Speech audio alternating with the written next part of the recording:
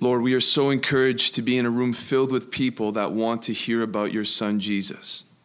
And we ask that you would give us what is necessary to be able to receive your word and to digest it and let it permeate down into our souls so that we can worship and live for him more intensely. God, we ask that this would be nothing short of supernatural. And we know that it is your Holy Spirit that makes that possible. So we pray and we plead with you as beggars in the Spirit.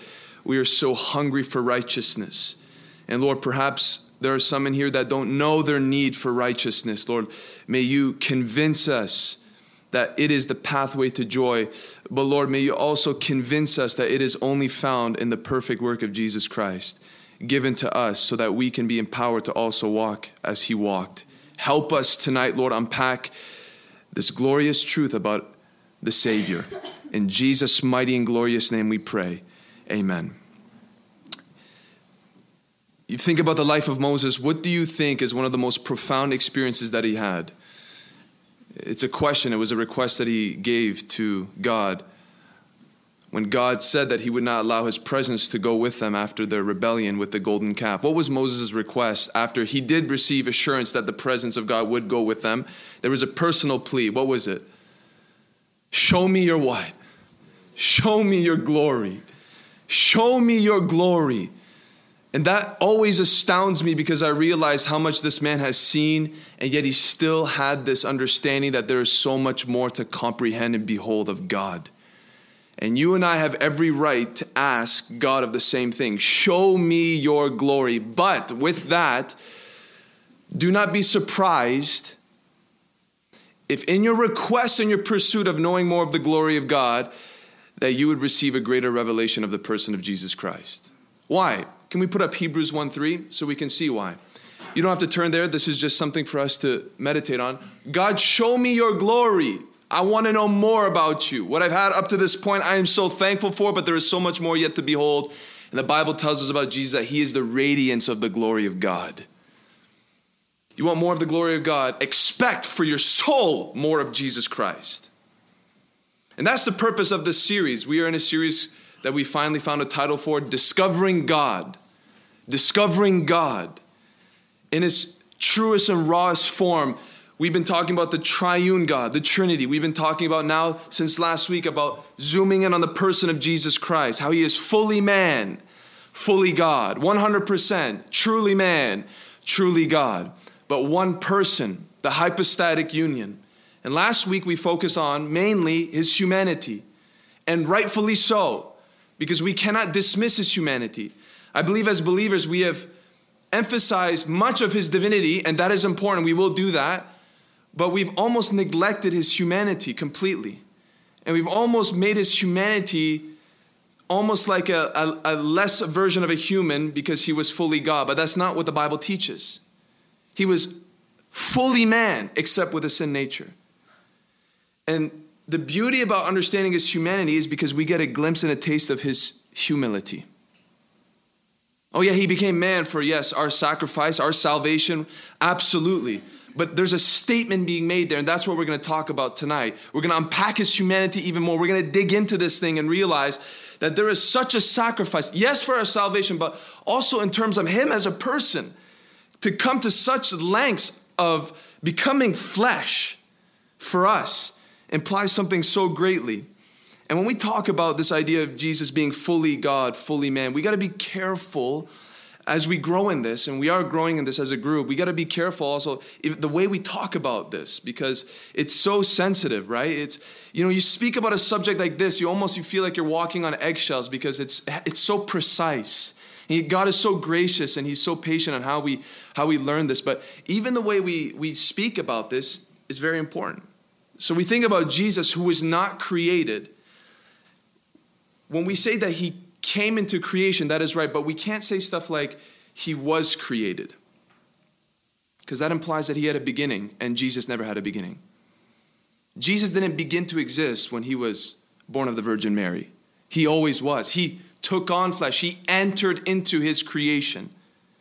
Or another example, we say Jesus is what? The God-man. Now, hear this and see if you can feel the different ring. We say he's the God-man. Now, what if I said he was the man-God? What does that imply? That he was a man that became God, right? So we want to even order it differently. We want to say the God-man because he was always God. He is God, and he took on flesh. Not that he was man and he became God, like some cults would advocate. We'll get to that another week as well. And so we're speaking about something so important here that requires care, that requires reverence, that requires sensitivity, that requires the guidance of the Holy Spirit. So up to this point, we've discussed at least 3 major points concerning the person of Jesus Christ. Number 1, we've discovered that God, in his power, in his transcendence, God is not limited to enter into his own creation in the form of a man. We spent an entire Friday talking about how we see God manifesting himself in human form in the Old Testament. And we see finally in the New Testament where he doesn't just manifest himself as flesh, he takes on flesh forever. Forever. So verses, we don't have to turn there, but verses like Numbers 23:19 where it says, God is not a man that he should lie. That's not implying that God cannot become a man. It goes beyond that. God is able to become a man, but even more powerful than that. With his wisdom, not only does he become a man, he comes into creation to be fully man, yet also not being infected, tainted, touched by the sin nature that Adam has spread to all mankind. It's a powerful thing when we think about the humanity of Christ. And people, yes, are attacking his divinity, but you also have people, according to 1 John, that are attacking his humanity, even his sinlessness. You realize that, right? If Jesus, and we talked about this last week, could Jesus have had sin? And we come to the conclusion, no, though we've argued back and forth. We came to the conclusion, no, because it would fracture the Trinity. God would cease to be God. All these important, valid reasons why. But then you come to interesting verses in the Bible that people would desperately use to object to the fact that Christ was sinless, that he was more than just a man. Like this one, Matthew 3:11. Matthew 3:11. What was John's baptism? What was the purpose of it? It's baptism of repentance. And John himself testified to that. I baptize you with water for repentance. And so those who approached John in humility to respond to his message jumped into that water and humbly were baptized by him for the purpose of saying, we are preparing ourselves for the coming of the Lord, for the Messiah. We're willing to turn away from our sins and get ourselves ready in righteousness by denouncing sin so that we can meet the one that was promised from of old. It was a great statement of turning from sin, turning towards righteousness. And we read that in verse 11. Then we go to verse 13 and we see what? Then Jesus came from Galilee to the Jordan to John to be baptized by him. Uh-oh. But it was a baptism of repentance. And you say that Jesus was without sin. So why would he step into that water to be baptized by the Baptist? This is where we open up because it's Bible study. This isn't a sermon. This is teaching. This is dialogue. This is conversation. And so let's see if it will go to the lengths that it did last week with Jesus, if he could sin. Yes, Sophia. To fulfill prophecies. To fulfill prophecies in terms of Jesus being baptized?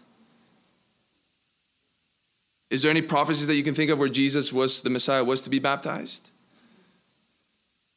It's not the baptism itself, but it's God speaking through the baptism needed to be done. Okay, so God the Father speaking to Christ needed to be done? You're on the right track. That is one of the reasons why, and we're going to get there. Why would the Son of God go into the water to undergo a baptism of repentance? Set an example for future believers. Bingo, that's one of them. To be a model, sure. Greater identification with humanity. To identify with humanity, yes. Any other reasons? Why Jesus? Jewish customs. Jewish customs, that's a historical element that might be thrown in there. Kind of with his affirm John's ministry. Affirm John's ministry, that's another one as well. Wow. Yeah. Any other reasons? To fulfill all righteousness. To fulfill all righteousness. And he says that. Now, what does that mean exactly, though? Because Christ says that it is fitting that we do this to fulfill all righteousness. Now, he gave us the reason why he was doing this, but what does that even really mean, to fulfill all righteousness by performing this act? Well, let's acknowledge one thing. As Jesus comes in verse 13, look at the reaction from John the Baptist in verse 14. John would have prevented him saying, I need to be baptized by you, and do you come to me? So you even have John the Baptist that was calling the entire nation to repent and to be baptized. And when the Lamb of God comes on the scene, John goes, hold up. This isn't how it's supposed to work. If anything, you're the one that's supposed to be putting me under the water.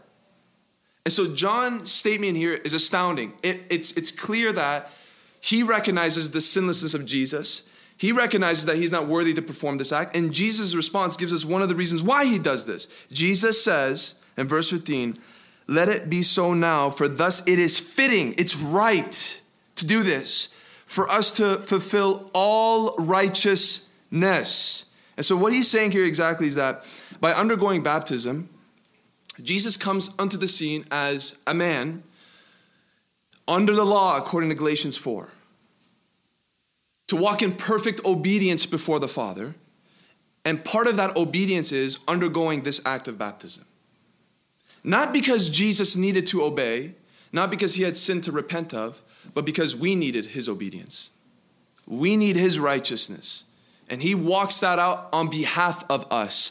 And so as many people have said, Jesus in this act right here, he's identifying with humanity. He's walking in our place here, so to speak. Jesus did not need to be baptized. Yeah, Jesus didn't need to go to the cross either. But he does so on our behalf. In baptism, he does so on our behalf. He's walking out in righteousness. He's walking out in obedience before the Father on behalf of humanity. And here's the beautiful thing. In Jesus' baptism, he identifies with us. What happens when you and I get baptized, though? Yeah, we identify with Jesus. Do you see that? Jesus didn't need to do this, but he does so in order to say, yes, I'm here to identify with you. I'm humbling myself to come to this place, and I'm here to walk this out, fulfilling all righteousness. And part of that righteousness, according to the Lord, is to undergo baptism. And when you and I get baptized, we're making a statement from something that happened internally with faith and by faith. Lord, I need your righteousness, and I identify with it. Would you give it? It's a beautiful thing. Secondly, not only does he affirm John's ministry by doing this, he uses this as a platform. Think about the movement that John set out in the nation of Israel. Like, he was the talk of the town. Everybody was flocking to hear this man. He had the attention of beggars and politicians. And Jesus not only comes to affirm the ministry of the forerunner that would come before the Messiah, but he also uses it as a platform in which he would receive the inauguration for his ministry. Because something happens after baptism in Matthew's account and Luke's account. What happens after the temptation scene where the Spirit leads him into the wilderness? Something happens after that. He goes public with his ministry. And this scene, guys, as we went through Exodus, mirrors a specific chapter in the Bible, in the book of Exodus, which echoes something about the prophetic ministry that Christ would fulfill. So if we can put it up in Exodus 29, verse 4. This is about the consecration of the priests. So you have the priests, the Levitical priests, that are going to be set apart for the ministry of the priesthood. And part of those lists of instructions of how they were to be inaugurated and consecrated, set apart for that task, was a bunch of instructions, but we see something very similar. You shall bring Aaron and his sons to the entrance of the tent of the meeting and wash them with water. So there was a washing of water that was taking place by Aaron towards his sons, and it goes even deeper than that. We see something else in verse 7. You shall take the anointing oil and pour it on his head and anoint him. So out of all the things that were to be done, there's two things that are obvious. One, they were to be washed with water. Two, they were supposed to receive actual oil poured out on them as a symbol of being set apart and enabled by God to perform a certain task. And in the end of that chapter, in verse 44, it tells us what happens. In light of being washed with water and anointed, I will consecrate the tent of meeting and the altar. Aaron also and his sons I will consecrate to serve me as priests. And you fast forward to Jesus' ministry. He comes to this scene of being baptized. And what happens? He gets baptized in water. And in Luke's account, we see something about the Holy Spirit that does what? Bodily descends as a dove, comes upon him. And in Acts 10, 36 and 38, when Peter preaches that sermon to Cornelius, it tells us that Jesus, well, why don't we just read it? It's Bible study, we're going to read Bible. Acts 10, 36 to 38. As for the word that he sent to Israel, preaching good news of peace through Jesus Christ, he is Lord of all. Yes. You yourselves know what happened throughout all Judea, beginning from Galilee, after the baptism that John proclaimed, how God, now look at the wording, how God anointed Jesus of Nazareth with the Holy Spirit and with power. And after the anointing, what happens? He goes about doing good and healing all who are oppressed by the devil, for God was with him. So what do we see there in Jesus' baptism? You see him being washed with water, and then you see the Holy Spirit coming upon him, and Peter uses the language of anointing, the same language used in the Old Testament, that when a priest or king was smeared with oil physically as a representation and a symbolic act of God being with him, not only for a task, but being enabled to perform that task, so Christ also now does so as the initial step before he goes public with his ministry as what? Many things, but one of them as high priest and mediator. And so this baptism scene, Jesus uses so that the voice of God is heard, so that he is anointed with the Holy Spirit, and so that those who are familiar with Old Testament language and practices would say, that looks a lot like those priests that were set apart for God's service. See? And as it was said, thirdly, that he was setting a model for us. He was setting a model for us for obedience, and later on for us to walk into his baptism. So we know that Jesus came into the flesh and took on flesh forever, yet without sin.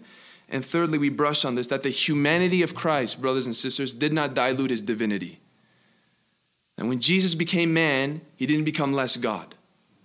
He didn't become less God. Fully man, fully God. And with that being said, this is the springboard for our Bible study tonight.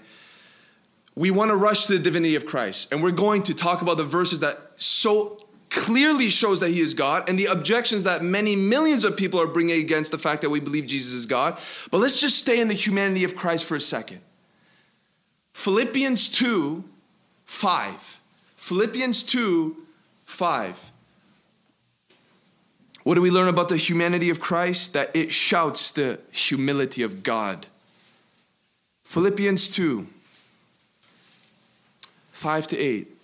What's the point of this tonight? We're going to discover that Jesus becoming man was a greater sacrifice than him knowing what hunger and being sleepy is like. We think Jesus became man, so that means he knew what it's like to be craving food and he knew what it was like to be weary. Whoa, way more than that. It includes that. It's far greater than that. Have this mind among yourselves, which is yours in Christ Jesus, who though he was in the form of God, now stop there, Paul affirms the pre-existence, the eternality of the Son of God, who was in the form of God. He always was God. But look what he does.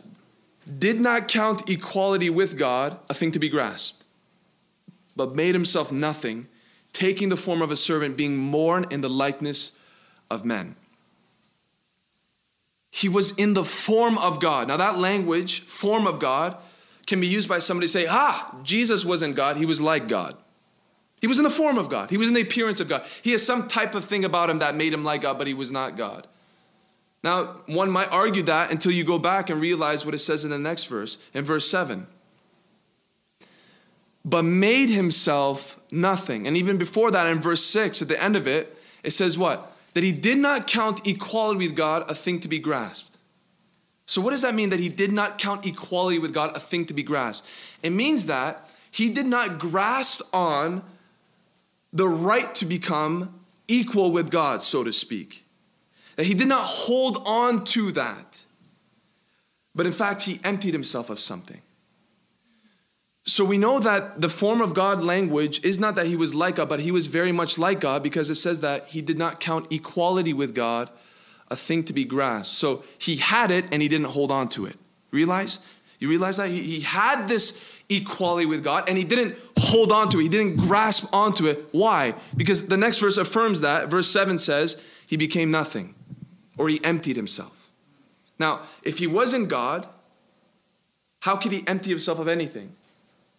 If he was man trying to grasp on equality with God, as some would argue, he's man trying to grasp on equality with God. Okay, if that's the case, then why did he empty himself? And what did he empty himself of? Does that make sense tonight? No, he was God. He was in the form of God, equal with God, and he didn't hold on to that, but he became nothing. New King James, he made himself of no reputation. But in the ESV, it says that he emptied himself.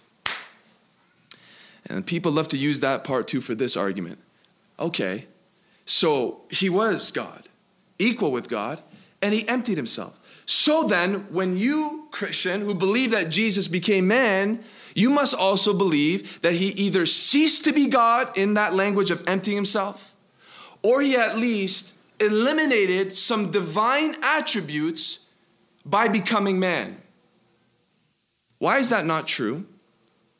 So the argument is, when Jesus emptied himself according to this verse, what he did was he ceased to be God, or he laid aside divine, listen to the language very carefully, attributes in order to become man. And we don't believe that.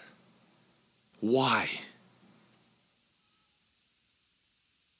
Jesus didn't become less God, and Jesus didn't put aside God-like attributes by becoming man. And the reason why we know that is because of the immediate context itself. What is Paul saying in a very practical way? Why is he talking about Jesus, who was in the form of God, did not count equality with God, but emptied himself? What's the point? Why is he talking doctrine?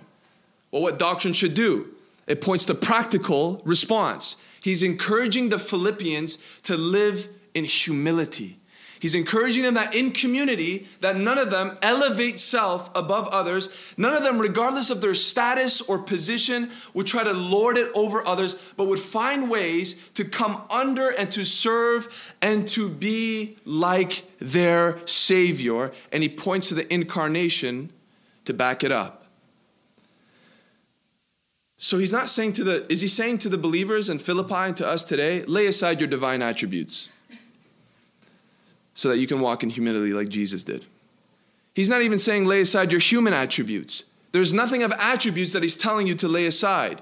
What he's telling you to do is, verse 8, being made nothing, taking the form of a servant and being found in human form. So what? Becoming a servant is what Paul has in mind with concerning emptying yourself. So hear this very carefully, brothers and sisters. It's not about Jesus laying aside divine attributes. It's about Jesus laying aside divine privileges. Big difference. Not attributes, privileges. There was something about Jesus in his godhood. There was something about his glory and position that he had before his incarnation that he willfully laid aside to become a servant to those who in comparison were lesser in power, lesser in status, to such a degree that his servanthood went to suffering on a cross. And Paul says, imitate that. I want you to imitate that kind of humility, the humility that your Savior displayed when he came off his throne to be conceived in the womb of a virgin and then later to take on a body to ultimately die for all men. The privileges that Christ laid aside is what Paul has in mind, not his attributes. And we can confirm that with one verse that is a knockout verse. Can we just put it up in Colossians 2:9? Do you guys know which one it is? Colossians 2:9 that affirms what we're saying.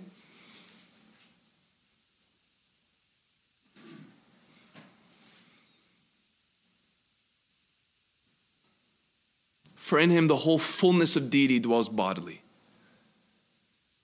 Talking about Jesus, in that body that Jesus took, fullness of deity was in there. Not part deity, not some attributes and others not. fullness of Godhead in the fullness of man. So we know that based on this, comparing it to Philippians 2, that he's not talking about laying aside or ceasing to become God, but laying aside privileges as God. His honor, his glory, his position was put aside so that he could come into this world and become a servant. And Paul says, would you do the same with one another? Would you respond to one another with that kind of humility? Would you see the world the way Christ saw the world at one point and continues to see the world? That's what he's saying. And guess what? He uses doctrine to do it. He uses doctrine to do it. And that's what this Bible study for. It's not to just say, oh, wow, I never thought of it that way. It's to say, Lord, help me imitate you, love you, and worship you more than I ever did before. Isaiah 53:2 speaks about this. Isaiah 53:2, that whole chapter, that glorious chapter that speaks so detailed about the suffering servant. For he grew up before him like a young plant and like a root out of dry ground. And look what it says about Jesus. A prophetic statement. He had no form or majesty that we should look at him, and no beauty that we should desire him. So in speaking about Christ to come in the flesh, to suffer for the world, there was nothing about his apparel, there was nothing about his physical appearance that was majestic or in splendor that would attract the human eye.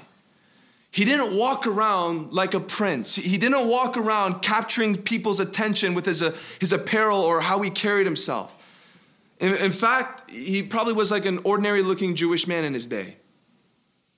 So even in his physical appearance, there was this laying aside where we don't see Jesus like how we see him in Revelation chapter 1, with glowing eyes of fire and hair white as wool, feet burnished like bronze, that made John the Beloved, who laid his head on his bosom, fall as a dead man as a response to it. He didn't come to the earth like that. He had no form, he had no beauty, no majesty that would attract. What did attract the people to Jesus? His authority.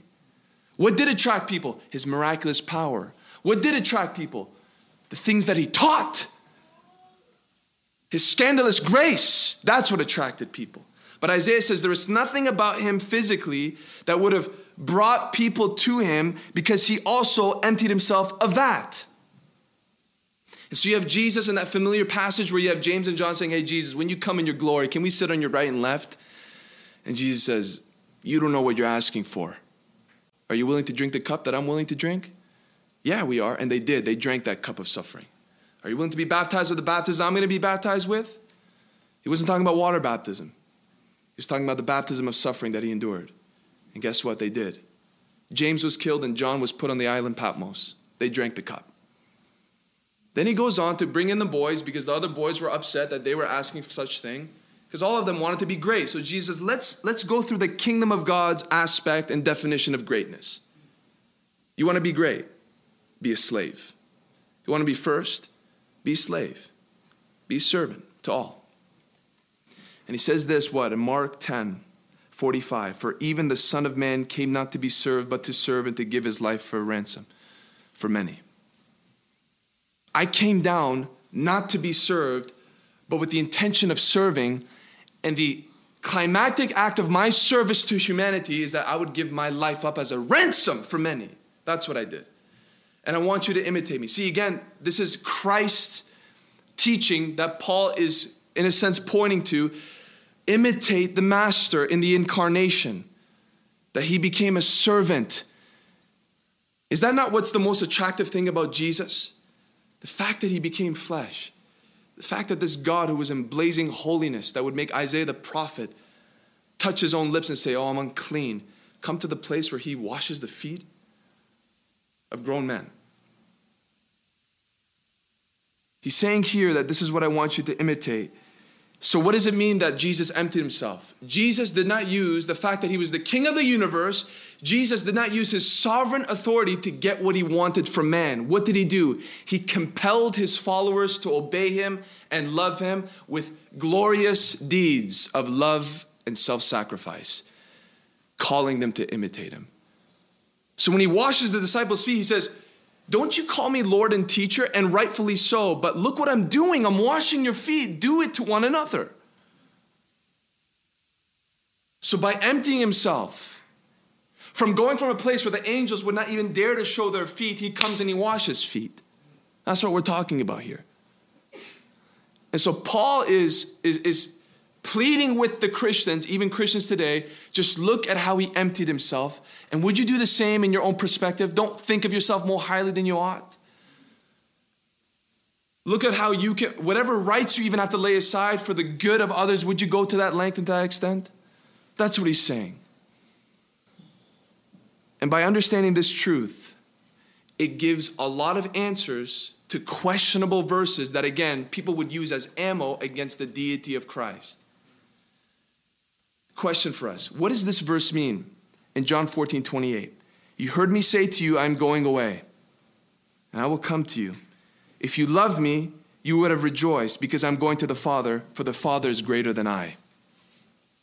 The Father is greater than I. Aha! Jesus isn't God. How can you say that Jesus is God? If he's equal with God, why would he dare to say that the Father is greater than I? Any answers to that? Yes, brother. In positioning to the triune God, that's where he places himself. Places himself beneath the Holy Spirit and the Father. He's that. So the Trinity is huge in this because we understand that he's making a distinction between him and the Father within the Godhead. And so in position, you're saying. So the word greater can have different meanings, right? When you hear the word greater, depending on its context, it can imply different things. So you think of the word greater in that same chapter in John 14:12. Can we put up John 14:12 and see what it says when Jesus uses the very same word greater? What does he say here to his disciples? Truly, truly, I say to you, whoever believes in me will also do the works that I do, and greater works than these will he do, because I am going to the Father. What did Jesus mean by disciples and even followers of Christ doing greater works, specifically the disciples, greater works than him?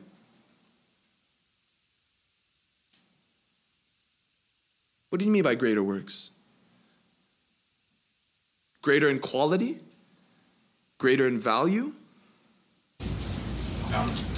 Numbers, specifically. Greater in quantity. So here we see in the context that they would do greater exploits. They would reach a greater amount of people. Their miracles weren't greater in sense of power, value, or effectiveness, so to speak. Yes, there was more people that were touched by their miracles, and that's exactly what Jesus had in mind. You will do greater works. So Peter preaches, 3,000 get saved. The gospel goes around the world through these apostles. Greater, in this context, is speaking about quantity. Then you have greater in terms of what? As our brother said, position or rank, status, value, essence, nature. And then there's greater, of course, in superiority or quality. So how do we know that when Jesus says the Father is greater than I, we already know he's not talking about greater in terms of quantity, but how do we know that he's speaking about position and not essence? God is greater than I in nature and in essence. Is that what Jesus is saying? Or is he saying God is greater than I in position and rank and status? See the difference? As humans, we're greater than hamsters. I hope you believe that. In this world, crazy philosophies are going out. People would argue that hamsters are greater than humans. But in terms of value, in terms of importance, in terms of dignity, humans carry greater value than your pet gerbil. You had your hand up? I was going to say, there's multiple times, even in the Old Testament, we talked about where Jesus is the angel of the Lord. Angel in this sense being messenger. And even in the New Testament, he says, I am sent by God, implying that not in terms of superiority, like he said, in quality, but instead in terms of position. Position and rank. So let's look at the very same chapter and see why it cannot mean essence or nature. We go to verse 13 and 14. Look what Jesus says. Whatever you ask in my name, Jesus' name, whatever you ask in my name, this I will do, that the Father may be glorified in the Son. Jesus is making himself an object of prayer. You ask anything in my name, I'm going to do it. What does that imply about Jesus and his nature? Think about it. He's speaking to a plural of disciples. So in saying so, he's saying, even if you guys pray all at the same time in different places, I'll be able to hear you and I'll be able to answer you all. So what does that imply about his ability? Supernatural. Same ability as God. Omnipresent. Omnipresent, omnipotent, all power, and omniscient, all knowing. I know what you're praying and what you're praying on this side of the world. That's why we got to be very careful when we speak about praying to certain things or people. You're claiming that they are on the same level as God. Jesus is making that claim. I'm able to hear you all at the same time and answer your prayers at different times or at the same time, if I will. And so by this verse, he's claiming omniscience, omnipotence. Then you go to verse 23 of the same chapter and look what Jesus says about himself again. Jesus answered him, if anyone loves me, he will keep my word. And my Father will love him, and we will come to him and make our home with him. So not only does he place himself on the same level as the Father, but he is promising that both him and the Father will come and make his home with who? The one who loves him. So if everyone in here loves God, guess what's going to happen? The Father and the Son will make their home with you, implying very clearly omnipresence. So he's going to make his home with you. Even though if you go to work tomorrow and you go to a different place for work, he's going to make his home with both of you. So in the very chapter, Jesus is saying, I have all knowledge, I have all power, and I'm omnipresent. So when he says that the Father is greater than I, we know he is not saying that he is on a different level of nature or essence, bringing it down to one last option, that he is in fact speaking about his rank and his position.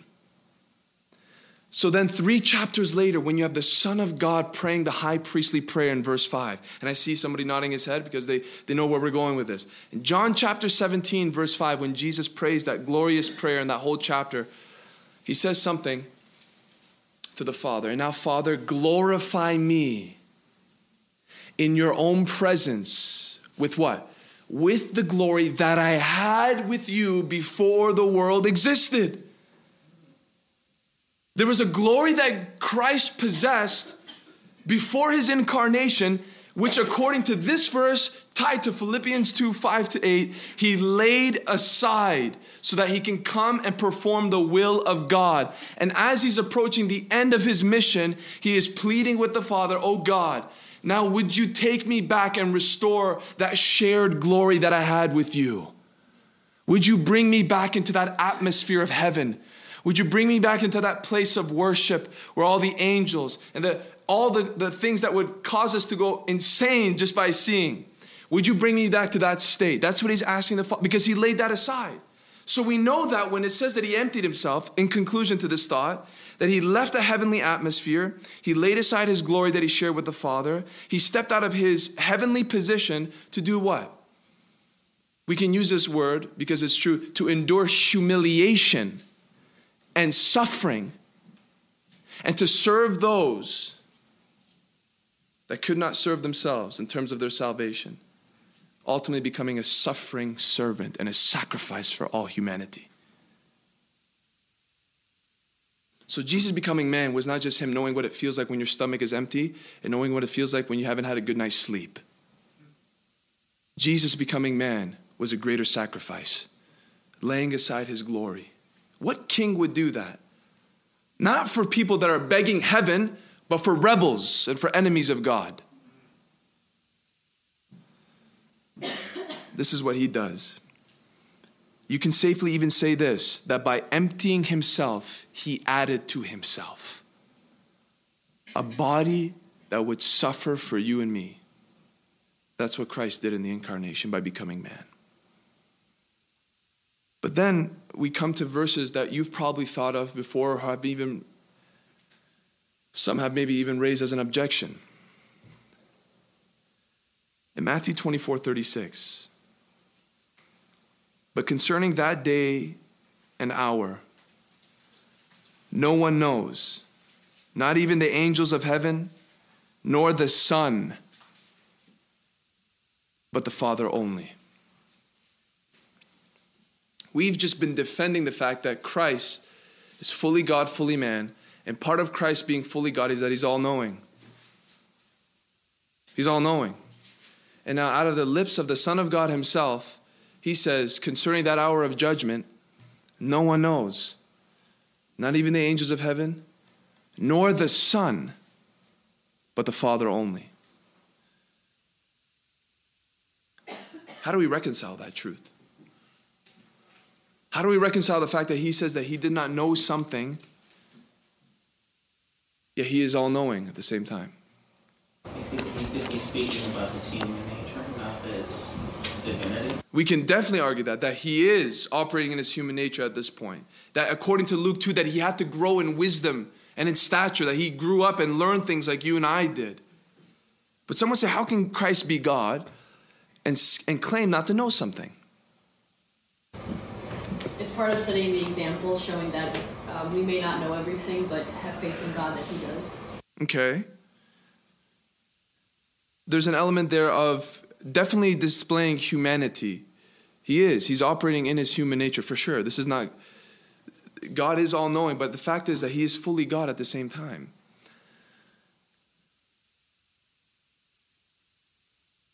Yes, Sandy.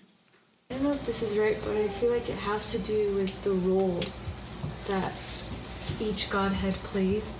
So it's not Jesus' role to know that, but he does do the judging. Sophia was saying he does the judging, but it's almost God's role to know it, but Jesus' role to act on it. Yeah, and that's an argument that people have brought up before, that each person of the triune God had a specific role to play in their purposes on the earth and for all mankind. And one of those things is that Christ, it wasn't his respective role to understand the timing of the judgment. That's given to the Father, but Christ would judge. And so there is that, and some would adhere to that.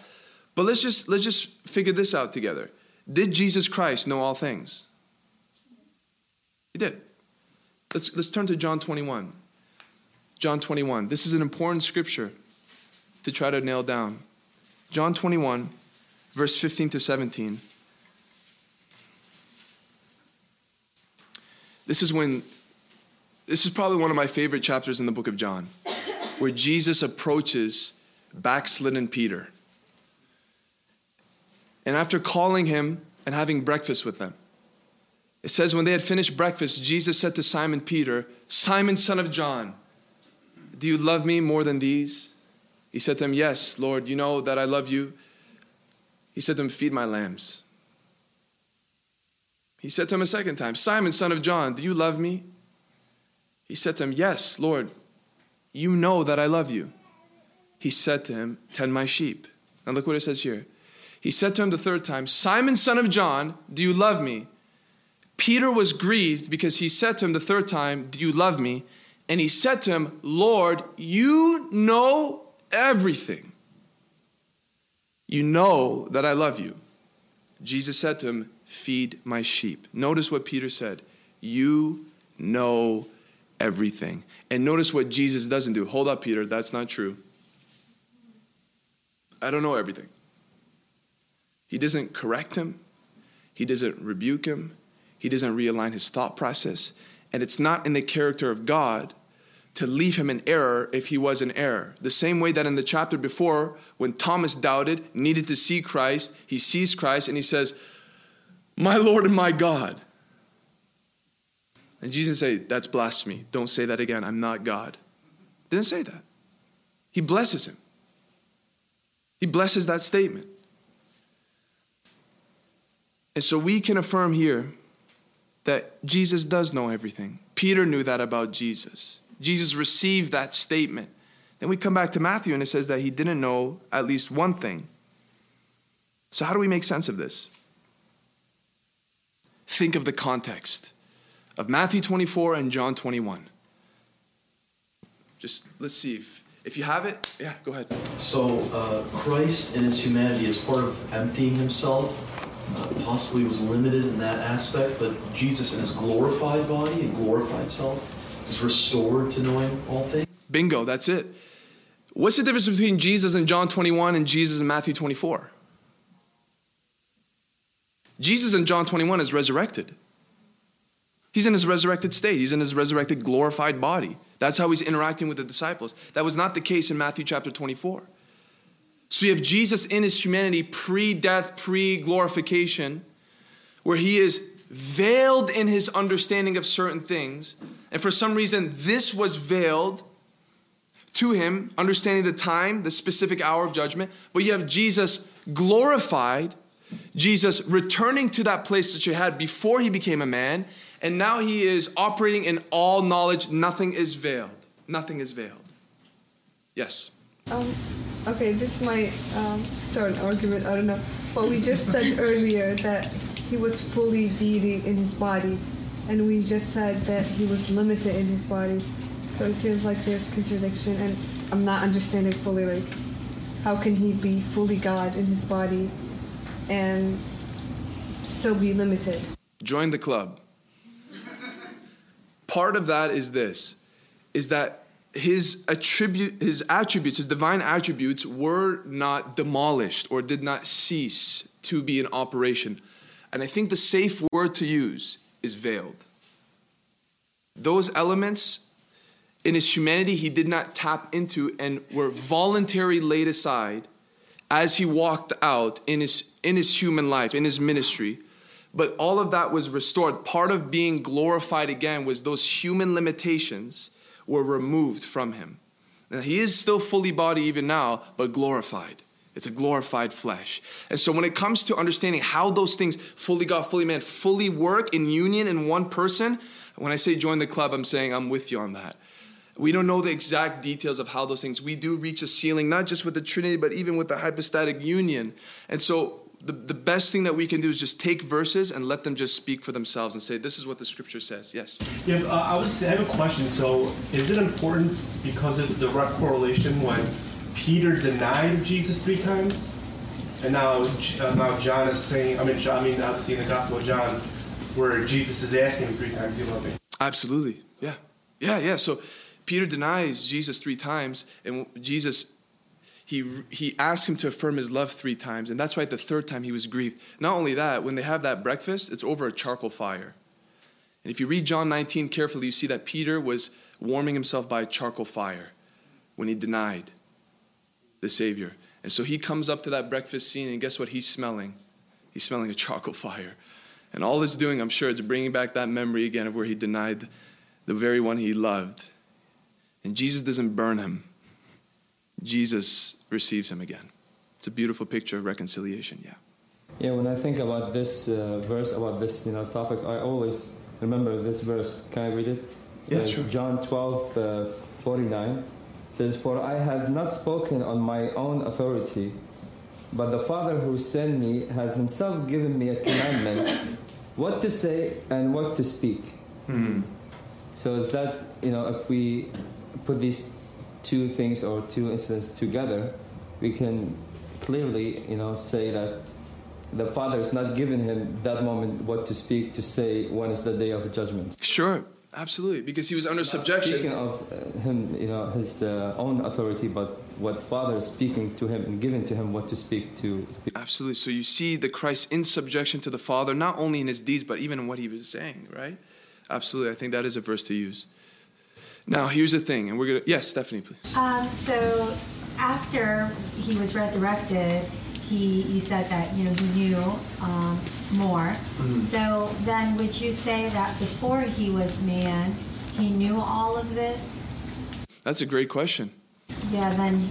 Well, by definition, absolutely, because he was fully God. He was fully God. So to say that he didn't have all knowledge before that, is to say that he wasn't God. So again, remember when he comes to that place, and that's a beautiful question, when he empties himself, there was that veiling that took place in that humanity. You think about the extent of that sacrifice, even on an intellectual level, is profound. It's profoundly great. And I hope our hearts are stirred tonight to realize the love that Jesus has for his people. Yeah, one more thing I want to add. In Acts, book of Acts, when they're asking him a question, he's not saying or telling them, I don't know, or the son doesn't know. He's just ignoring the question, saying, telling them it's not for you to know. In chapter 1, you're saying? Yeah. When they said, is this the time where you're going to restore the kingdom of Israel? And Jesus says, Yeah, let's not get into that conversation. Would you spend that energy to go and preach the gospel? The Holy Spirit's going to come. Go and win as many as you can. The kingdom of God. He's not saying there, I don't know again, or something like that. After the resurrection. Beautiful. Yeah. Paul affirms it in 1 Thessalonians 5 too. It's not for us to know the coming. Right. Absolutely. It's true. And people are spending a lot of time trying to figure out the exact date and are actually giving dates. That's a dangerous thing, right? Thinking about this verse, it's, as you just said, that how implies how God emptied himself in that situation. And I do believe that is one of the most humbling verses talking about Christ. Can we say that Christ humbly so chose not to know in the human form? That he chose not to know in that moment or in general? No, in that moment. I don't see anything in the text that would imply that. I would just take it back to when he initiated that act of humbling himself and emptying himself. That was a part of the package, that he would be limited in certain things. Because you also see him working with omniscience, where he knew the thoughts of those that were before him, and he knew what spirit they were speaking of. And so there was a knowledge that he actually tapped into that was supernatural as well. So did he in that moment choose not to know? I don't think he had a choice not to know. I just believe that what the scriptures are presenting is that it was veiled to him, and he obviously knew that he didn't know. He obviously knew that he didn't know. And to some, we can actually even say that he knew that that was limited to him. So when he's asking for the glory to be returned to him, I'm sure that was a part of the request too. Yeah. Can I follow up? The reason I said that, because we know how Christ lived, and he showed his deity in so many different ways in his life. Yet I think it was in this situation, and when the woman was bleeding, that he also chose not to know at that time. Or he didn't know at that time, since he asked, who touched my robe? And that's just the reason why I'm asking this question, because it's only two situations among many other situations that he showed his deity. Yeah, that's a great point. Where there's two specific scenes where he's displaying limited knowledge. So the question is, did he choose not to know in that moment? I think we can, if we want to be consistent, we would say, did he choose to be hungry? Did he choose to be tired? Or was that his human flesh in operation? So Barrett, and then our sister over here, if you want to say something. From the verse Gorgis shared, that I only speak what he tells me to speak, and it seemed like even in his knowledge, he was at the mercy of the Father. So the times when he didn't know, he said, who touched me? It seems like from that verse that the Father would give this knowledge to him or the time. I think that's a safe assumption, absolutely. Because he is under subjection of the Father, yes. I was going to say exactly what he was going to say. He spoke when the Father told him to speak. Sure. That's a great verse, yeah. That's a great verse that you brought up, Gorgis. That's a really important verse to tie into this. Now, with that verse, that mainly actually Muslims will bring up, that Matthew 24:36 verse concerning him not knowing the day or the hour, what's so powerful about that is actually it backfires. It backfires. Does anybody know how that verse backfires on somebody that's trying to defame the deity of Christ? If we can bring that up, verse, Sarah, if you don't mind, please, in Matthew 24:36. How does that verse actually backfire when somebody wants to try to attack the deity of Jesus? The next verse. Could be for the coming of the Son of Man. So there's another verse after that, but just this verse. Just that verse right here. What do we see here that makes a strong point about who Jesus Christ really is? It's because he's distinct from every other thing listed in the verse. So what do we see there? You're right. He is distinct. There are angels, no one, assuming human beings. The Son is distinct from all the rest. Bingo. Do you notice the ascending order? But concerning that day or hour, no one knows. King James would say, no man knows. Implying man, no one knows, boom. You have one hierarchy there. Man. Then above man, you have angels. Not even the angels of heaven. Now, if you were to compare angels of heaven and man, including prophet and kings, if you're gonna put your money on anybody concerning who's gonna have knowledge about when the second coming and when the judgment, probably angels. Why? Because Matthew 18:10 tells us that they stand before the face of the Father. If anybody's gonna know about any details about God's dealings with the world comparing to man, Angels surely would have that knowledge, but angels don't even have that knowledge. So you have man and angels, which are under the category and the banner of created beings. And then Jesus, speaking of himself, places himself above man and above angels by saying what? Nor the Son. And by saying Son and using the language of Father, he is associating himself as the Son of God. And he is implying the same nature, the same essence as the Father, claiming to be God. So with those who would use this verse to try to defame the deity of Christ, they are in fact elevating Christ. Because Christ is elevating himself in this verse. He's making himself distinct, not only distinct, but he is placing himself above both man and angels and saying, I'm the Son. And the Son does not know, but I'm the Son. And so now you have to deal with a whole other thing with Christ being the Son, and he doesn't ascribe that title to man or to angels. And you and I might object and say, well, no, we know that the Bible says that there are sons of God concerning angels, and that there are sons of God who are brought into the family of God through the grace of God. But even if that language is ascribed to man and angels, there is a unique title and a unique relationship that Jesus has to the Father as the Son. Here's one example of that, and that's a whole Friday Bible study on its own, Jesus being the Son of God. But let's just look at one example. We touched on this verse before, John 21:17. John 21:17. Look what Jesus says to Mary Magdalene when she sees him in his resurrected state. John 20:17, excuse me. Look what he says. Jesus said to her, do not cling to me, for I have not yet ascended to the Father, but go to my brothers and say to them, I am ascending to my Father and your Father. Now remember, he says to my God and your God. Why does he say to my God? Just for the sake of review. Why does Jesus say to my God? Because God's the God of all flesh. According to Jeremiah 32:27, God is the God of all flesh. Jesus is still in the flesh, and so Jesus can still say my God. But look at the one before that. I am ascending to my Father and your Father. Notice what Jesus doesn't say. I am ascending to our Father. He could have said that, but he doesn't say that. He says, I am ascending to my Father and your Father. Why? Because by nature, God is his Father. By adoption, he is our Father. Not the same relationship, though we get to call God Father and relate to him as so. There is an element of the Son of God and the Father relating to one another, that though the title is ascribed, that we can call him Father and he calls him Father, the relational aspect of it is unique to himself alone. So then when you go back to understanding this aspect of Son, he's claiming relationship with God on a level of equality of essence and nature.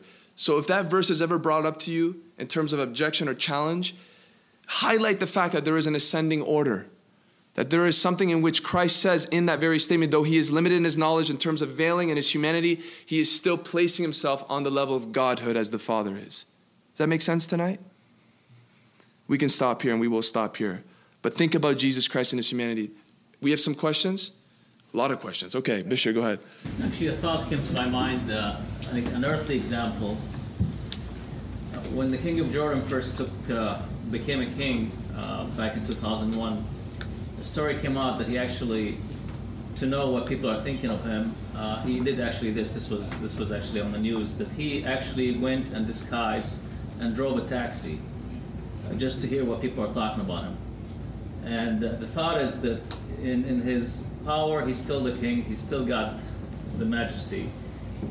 Yet in his presence as a taxi driver, in his humility to take that role, he has, despite, exactly just like that, he has separated himself from the knowledge of what's going on in the country as far as the leadership of the country. But yet he still hasn't lost his status as a king. Just the thought that came to me is this could be very similar. Yeah, I think that I think there is something there in terms of practical example. Yeah, I think who knew that the king of Jordan could be used for something potential doctrinally? I'm sure all the Jordanians are really happy right now. Yeah, Nawar. So in Arabic, for Matthew, it doesn't say the Son. What does it say in Arabic? It only says angels and the Father. Well, Luke says, it only says like the people, like nobody, and the angels, but it never says the Son. In the Arabic translation? Is that, do you have the Van Dyke translation or the New Life translation? Van Dyke, this one doesn't, in John it doesn't say the Son, but in It's Mark, in Luke? It's in Luke. Luke 12, and 32 says it, you know. my Father. The Son and only the Son and my Father. This is not the Van Dyke translation, is it? What translation is that in the Arabic? No, it's Van Dyke. It is Van Dyke? King James, yeah. No, there are some. It even says in the footnote some manuscripts omit. Yeah, that's interesting. Yes. I was gonna bring up that same point, that it's the same for the King James version, and even I was shocked because I've never read the ESV, so I look it up, and online it says some versions omit nor the Son. So it's also something that we should take into account, because how is Jesus not going to know about the coming of the Son of Man if the angel of Jesus in Revelation is the one who reveals the seventh seal, is the one who reveals the coming of the Son of Man? So how is the angel of Jesus not knowing? How is the angel of Jesus knowing and Jesus doesn't know? Right, so then we would go back to the argument about post-resurrection, pre-resurrection, and we have to deal with manuscripts too, because regardless of what translation you would hold to, sometimes by those who would object, they will bring up this translation anyway and say, well, some of your translations hold this, some of your manuscripts hold this. And so even if you might have the King James translation, are you holding a King James translation? So even if you are holding a King James translation or Arabic translation, perhaps there is that benefit in which it doesn't have that inclusion in there. Nevertheless, there should be a way in which, even if the ESV were to be brought up or a different translation, where we can be able to defend that case. That make sense? Yeah, Gibran. It's implied, though, in Arabic, it's implied that he's excluding himself. Okay. Along with the angel. I wish I can read Arabic. Phoebe, we got to work on that. In Mark 13, though, Mark 13:32. Mark 13. Can we open up Mark 13:32 in the King James? It mentions the Son. Paul, our faithful King James reader. Mark 13:32 is a parallel passage to Matthew 24:36. These are the only two places I believe that is mentioned concerning Jesus not knowing. Can we read, maybe even in the Arabic as well, if this comes up? Mark 13:32, King James. Go ahead. But of that day and at that hour knoweth no man, no, not the angels which are in heaven, neither the Son, but the Father. King James, everybody adhere to that? Arabic readers, we need you. What is it? To the Son? Yeah. Or the Son. Yes. Do you have a different Arabic translation? I do. We don't agree on that. What is yours saying? It's okay for the Arabic speaking people. It says ترجمة العربية المشتركة, and it does say the Son. It does say or it doesn't say? It does. Oh, so you're saying there is in there. It is in there. Oh, okay. So, yes. I had a question about Revelation 1:1 as far as end times. It says that the revelation of Jesus Christ, which God gave him. So did God give him the revelation, God the Father? In Revelation chapter 1, verse 1, let's turn there. Well, you can say that God restored the glory to him, so that can include that. According to John 17, when he was restored into his glory, part of that was God, the Father, playing a role in that, because he's praying and asking the Father for that. The revelation of Jesus Christ, which God gave him to show to his servants the things that must soon take place. He made it known by sending his angel to his servant John, who bore witness to the word of God and to the testimony of Jesus Christ, even to all that he saw. So it's, the language there is pretty difficult. Is the which God gave him being Jesus Christ, or is God giving to John the revelation of Jesus Christ? Oh, New King James. You have New King James? So if that's the case, then you can safely say, according to John 17, that was a part of the restoration of the glory, that when he asked to be brought into that pre-existent privilege and position, certainly that can be part of it. I would say there's nothing unsafe about saying that. That's a great question. Isn't it fun to have so many translations? But listen, this is the day that we live in, and this is why I would, if you're a serious student of the Bible, to compare translations. We can go on a tangent right now for the next 15 minutes and explain how these manuscripts work, and we won't. We can if you want to. Who says yes? Really? You guys want to hear about how the manuscripts work? Who says no? People are saying, I'm human and I'm hungry. Let's do it. Crash course? Mike is off the thing. We're getting really serious now. Manuscripts. Okay, this is going to... Forgive me on YouTube for this. All right, let's talk manuscripts. So you had this one translation called the King James Version. That was the English translation for around 400 years. The King James Version was based on a source of manuscripts. Now, we're talking about manuscripts. We're talking about original writings as close as possible to the actual documents that the apostles wrote. Why don't we have the original documents that the apostles wrote? We don't know. But God in his wisdom did not allow those original, we're talking Paul putting it to that papyrus. We don't have those. And maybe one reason why is because of our sinful nature, we would worship those things. Maybe. So God doesn't preserve the original, but we have copies of the originals in the droves, in the thousands. Now, there's a source of manuscripts that was very popular in the King James days called the Textus Receptus. Okay? It was a source of writings that the King James used to glean off of and to have that translation. And that was a translation for the known world for hundreds of years. Now, what happens? What happens later on? These new manuscripts are discovered. I'm not going to get all detailed with language and times and dates just to get an understanding. So all for a sudden now, modern scholarship discovers brand new manuscripts. And this group of texts is called the critical text. And it was found in Alexandria, Egypt. And we won't get into the people that were behind that finding. But you have these new manuscripts. And what they discovered about these new manuscripts that were discovered is that they were older. They dated way further back than those of the Textus Receptus. So Textus Receptus, popular, was the known majority text, so to speak. It was the one that was really, the one that they really had most of. And then they find, hundreds of years later, they find this critical text, which was much older than the Textus Receptus text.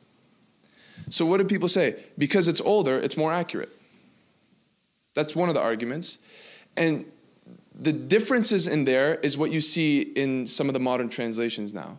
So these newer translations had minor differences in certain verses, and they were advocated and they were used in translations because of the argument that they date closer to the original writings. And so what do you have? You have ESV, you have NASB, and all these other translations that would go back to the critical text. The only text that derived from the Textus Receptus, the King James and the New King James. And these guys would say, well, just because it's older doesn't mean it's better. Just because it's older doesn't mean it's more accurate necessarily. And God gave us this translation for 400 years. Why would we need new translations all for a sudden? See the argument where they come from? Then you have these guys here that have their own arguments. That's the basic understanding of how these manuscripts came about and why we have these newer translations. Now, I am not an advocate for more new translations. At this point, we have way too many translations. And it makes things like Bible study a little difficult. It would be a lot easier if we just had one translation altogether and we could follow the same train of thought. So now the question is, which translation do you recommend? That's where it gets fun. Which translation do you recommend? Now you have three different types of translations, I would say. You have a word-for-word translation. You have word and thought translation. You have paraphrase. Stay away from this one. Okay? Word for word, word and thought, paraphrase. Word for word, what is the goal for the translators behind word for word? We want to get as close as possible to the original language and make it as precise as we can in whatever language we're translating it to, in our context, English. So the translators say, we want to try to get in there and try to copy what this says in Greek into the English and make the whole Bible that to the best of our ability and by the guidance of the Holy Spirit. So you have, what's in this category? King James, New King James, ESV, NASB. Now, what's the difference between all those four? Remember, ESV and NASB, they're coming from the critical text. New King James are coming from Textus Receptus. Are we on the same track here? Word and thought. NIV, NLT, different ones under that as well. What's the ambition of those translators? We don't want to go word for word because sometimes we might miss the meaning by doing that, because in one country, it's raining cats and dogs may not mean what it means here in America. It's raining cats and dogs. It's flooding. It's coming down real hard. You say that in China, they're going to be like, what are you talking about? It's raining cats and dogs. And they're looking out the window. So there are some cultural references. There's some phraseology that's different in the original times that we want to bring into and modernize, so to speak. So we're not trying to find necessarily the words and copy it word for word. We want to try to pull out the thought and construct sentences and verses that would get out the main idea. That makes sense? Paraphrase. I'll just say that about paraphrase. There's nothing really to say. Paraphrase is essentially just, there's just too much liberation. There's just, it's almost like, I don't even know what to say really. It's not trying to go, it's not even deriving anything. It's kind of just this loose, easy to read, easy to anyways, paraphrase. What's under that? The message. The message. And the message doesn't even consider itself as a translation. It considers itself as a paraphrase. And so be careful with that, because you're going to lose a lot. You're not even going to lose the word for word. You're going to lose the thoughts. I would just, and even the Passion Translation falls under that as well. It is a paraphrase as well. And so it's a very fluid and poetic way of describing certain things, but you lose substance big time. So I would stay away from that. So between these two then, what would you recommend? Word for word. I would recommend that. It challenges you to try to discover the thought. It challenges you to see what the author intended. It challenges you to stare at those verses, to pray about those verses, to try to dig into those verses. And the word and thought kind of spoon feeds, and you still might miss something because it's all about words here. We're talking about words. Things are described here. Things are defined. Things are discovered by words, not just thoughts. So I would say, listen, any of those four categories, King James, New King James, ESV, NSB, those are great translations. Up to this point, we've been using the ESV, and it's been working by the grace of God, and just explore with that, Was not planning to do that, but we did it. Is there any questions about translations, or does that make sense? Okay, we'll close with this thought. Jesus was fully man, fully God. And so you have a man who was hungry, but he could say this in John 6:35. Can we pull up John 6:35? A man who was hungry, and he could say something like this at the same time. Jesus said to them, I am the bread of life. Whoever comes to me shall not hunger, and whoever believes in me shall never thirst. You have a man that grew weary. You have a man that was found asleep. You had a man who slept like any person would sleep. But then he had the audacity to say this in Matthew 11:28. Come to me, all who are weary and heavy laden, and I'll give you rest. You had a man who took on a real human body, and this man died a death that would kill any human and was placed into a tomb. Yet when he knew that the very mission that he had on this earth was to die a gruesome death, he also said this in John 2:19. It's a beautiful thing that he said. Destroy this temple, and in 3 days, I will raise it up. I will raise it up.